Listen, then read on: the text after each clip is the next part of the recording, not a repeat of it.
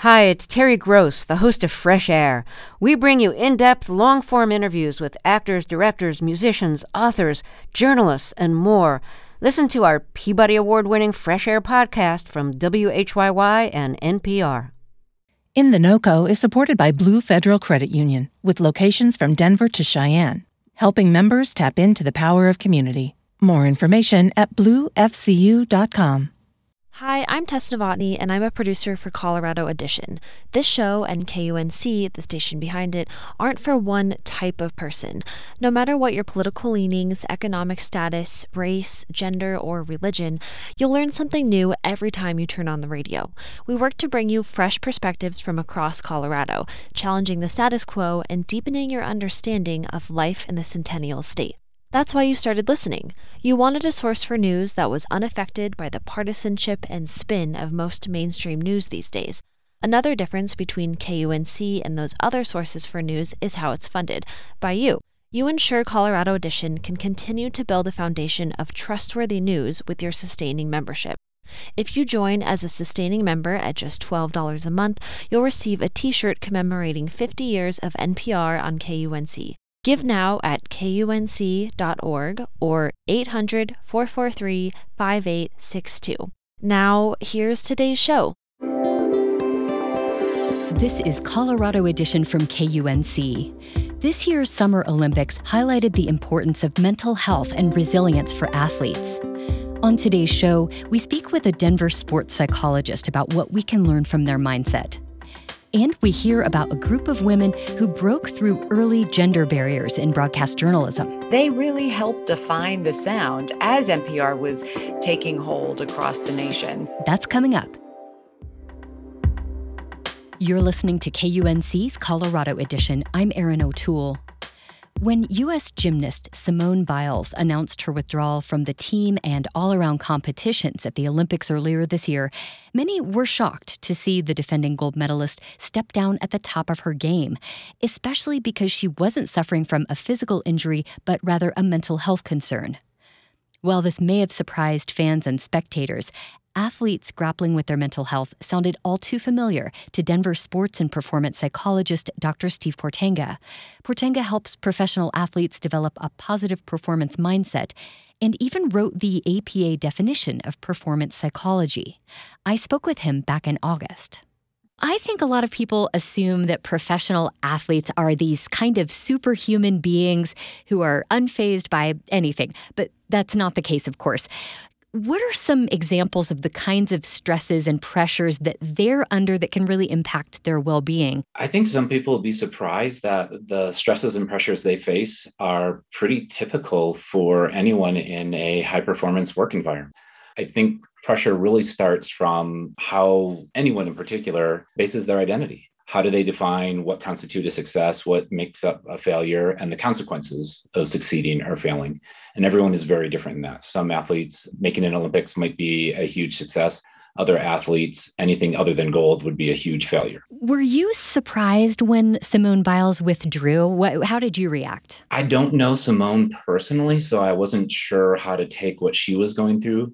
But the fact that an athlete at the Olympics would do something like that is both a little bit surprising and not. The pressure is tremendous there. When I was in the London Olympics, a number of athletes that didn't want anything to do with me in the 4 years leading up to that, at times that pressure got beyond what they knew how to handle and needed someone to talk to confide in. But I was very shocked that someone of her profile would do so publicly. And I think that's a wonderful change to be able to start this ongoing conversation. We know mental health isn't just about emotional well-being, but really, psychological well-being. When an athlete is feeling stressed or when they're feeling like they can't perform, what's actually happening in their brains? I think a lot of people are very well aware of the phrase mind-body connection. I don't think many people really understand just how intimately they are connected. Whenever we have an emotional response, we have a physiological response and vice versa. And with most people, when they have that reaction, they can go about their days. The changes physiologically may not hinder their ability to sit at their desk and type.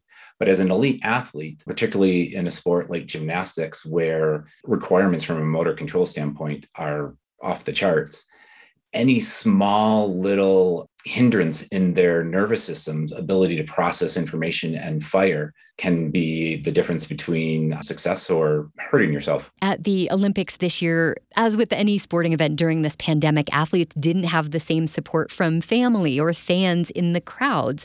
Is this something that overall impacts performance of athletes? I think there were a lot of athletes that had to prepare differently for not having their typical support systems available in Tokyo. The ones that probably thought through it well enough ahead of time to prepare for that likely did better than the athletes who didn't really have a plan in place. A lot of times they'll rely on someone on the outside to recognize what's going on and to say something. And it's very comforting for an athlete to have that outside person there. And when you don't have that person there that you typically rely on, all of a sudden you're responsible yourself, and your ability to be self-aware and self-monitor and self-reflect become crucial. Athletes train with individual coaches often during the 4-year period leading up to the Olympics. And the coaches at the Olympics are not necessarily coaches that they're used to. And oftentimes those coaches are more chaperones to make sure the athletes get to the right place at the right time than actually being involved in technical coaching. With that in mind, the 2020 Summer Olympics just wrapped up, but the 2022 Winter Olympics aren't too far away. What changes can be made to better prioritize and understand athlete mental health for the Winter Games? I think that is a very necessary and very complicated question. On a small level, athletes need to incorporate mental health into their planning for the next couple of years. What are some of the things that may create pressure, some of the situations that are likely to lead to challenges? And think ahead for, ideally, how can we diffuse that, not have it have as much pressure in the first place? But when that pressure is there, what are we going to do with it? I think a big part of that goes back to what we talked about in terms of physiology, not having a very overactive stress response, training the body and the nervous system to be able to handle that increased pressure. The pressure and the energy at the Olympics is levels above anything else. I remember walking into the Olympic Stadium in London for the first time, and the hairs all over my arms were literally just standing on end because of the energy there that you could feel. And if you have a very crystal clear plan from a motor perspective, then you can channel that energy and use it. As casual fans or spectators, I think we're interested in understanding and empathizing with these wonderful athletes that we're cheering on. So how can we do a better job of that? What I work with a lot of athletes is trying to have them realize that they're more than just an athlete, that there's enough going on in their life that they value, to be able to have them have some foundation of identity to protect against some of the things that may not go their way. One of the big problems that I think is very unique about the world of sport is almost everything is quantifiable and everything is public. You know, for almost every athlete, you can look up their stats, you can see how they perform. And unfortunately, it's easy for athletes to put a lot of their identity on their performance because a lot of other people do that to them. I've absolutely seen times where someone is talking to a very successful athlete and will stop mid-conversation to go talk to an athlete that's more successful, purely from a sport performance. And so a lot of athletes get told, sometimes by people close to them, that their value as a person is tied to their athletic performance. So it's easy for them to internalize that, unfortunately. That was sports and performance psychologist, Dr. Steve Portenga. Steve, thank you so much for joining us today. My pleasure. Thank you for continuing the conversation.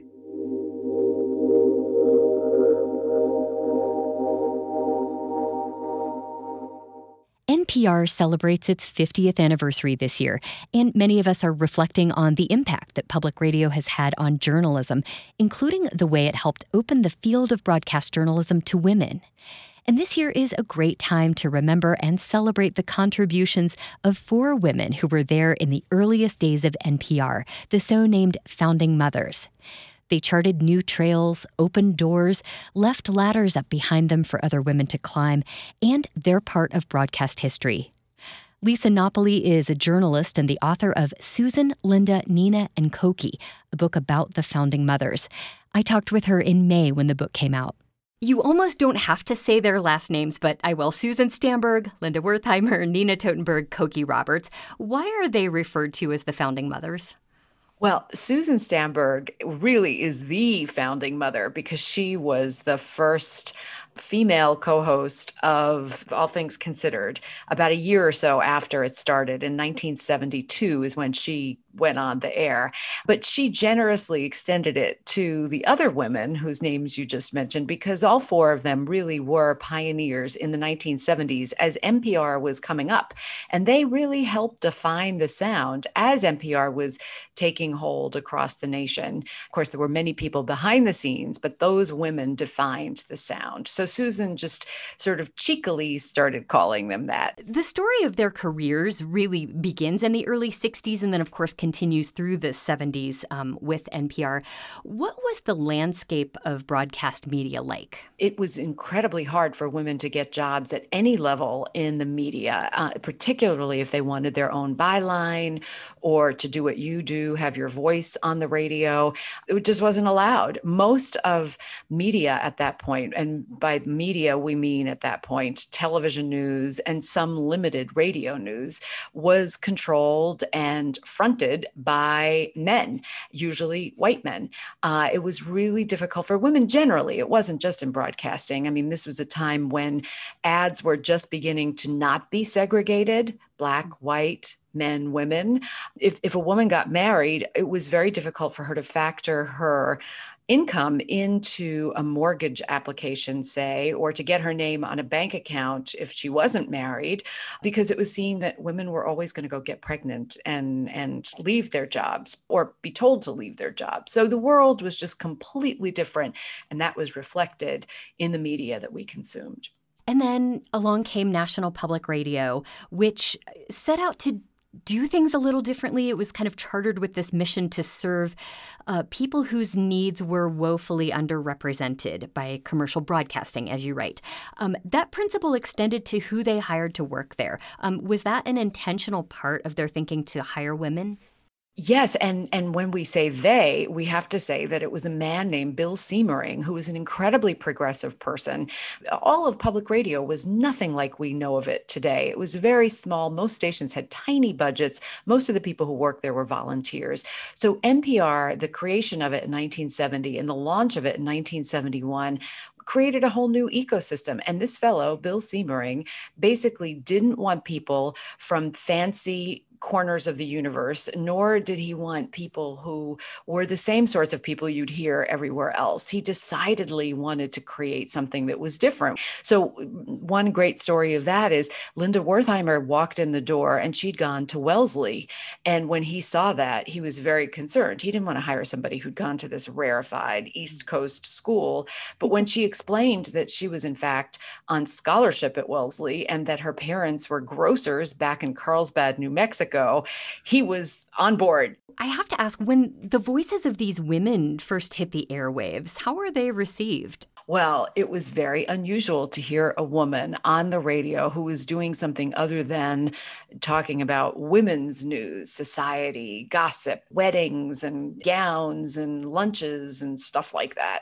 So to hear a woman, especially in a smaller, more remote part of the country, who had a New York accent, as Susan Stamberg did, and who laughed with abandon, that wasn't what broadcasters did. Broadcasters sounded like this. All of a sudden you had people who sounded like us having a conversation. And that was a marvel. And some people, to your point, were not so thrilled about that. That was not what they were used to. Oh my God, women are talking. Oh, and they're talking about important stuff. Oh, that's terrible. But of course, these women, Susan, the chief among them, were the people who got people used to the idea that women could have intelligent conversations on the radio about important subjects. You write about Cokie Roberts, who became just an indispensable figure in politics, both on radio and TV and books, kind of normalized just women talking about politics, like around the dinner table.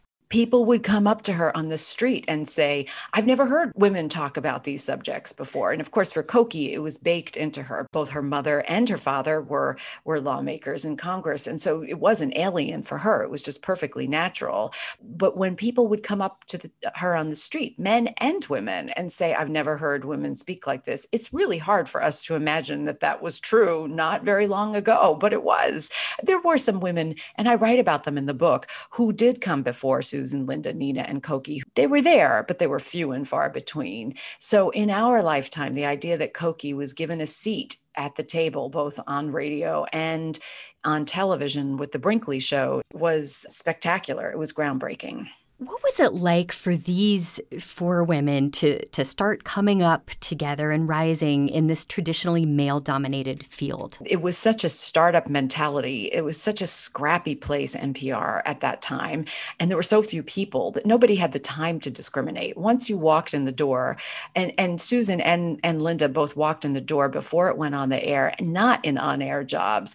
But what they saw was, whoa, we only have 5 reporters. We better contribute. And they wanted to contribute. So in their spare time, they picked up the microphone and did stories and got on the air that way. So, it was underfunded, but it was a wonderful startup where anybody who's worked in one knows it's both really, really hard, but also really gratifying because it's got that let's put on a show mentality. We're all in it together and we'll all do whatever we need to do to get the program out there every day. Linda made herself the consumer correspondent because that was a big push in the 70s. And then from there, she started studying up on Congress and learned so much about it that she was able to go into Congress and report. And the men at first, they might call her little lady, and she would say, hey, big senator.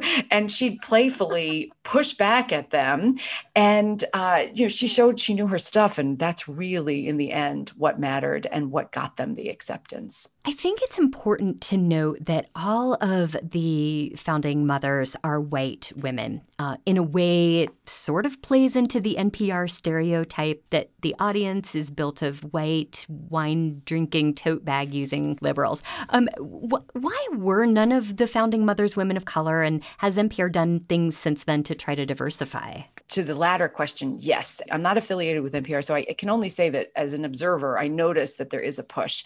However, as far as the first 4 women, I can say that what happened is that the very beginning, that founding father, Bill Siemering, really dearly wanted to make sure he didn't have a homogenous staff. Who walked in the door were people who were sadly mostly white, because that's how media worked back then. There wasn't a recruitment effort. It wasn't an HR effort. It was just who knew who came in and who got the job.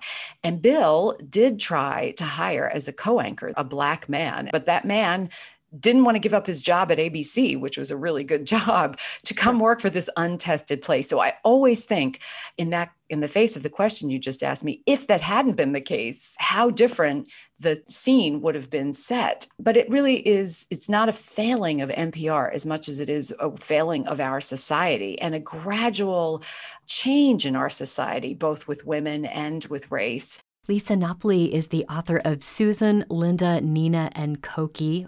Lisa, thank you so much for joining us. Thank you so much for having me and for all your thoughtful questions. That's our show for today. Our production team includes Henry Zimmerman, Tess Novotny, Alana Schreiber, and Ray Solomon. Brian Larson is our executive producer. I'm Erin O'Toole.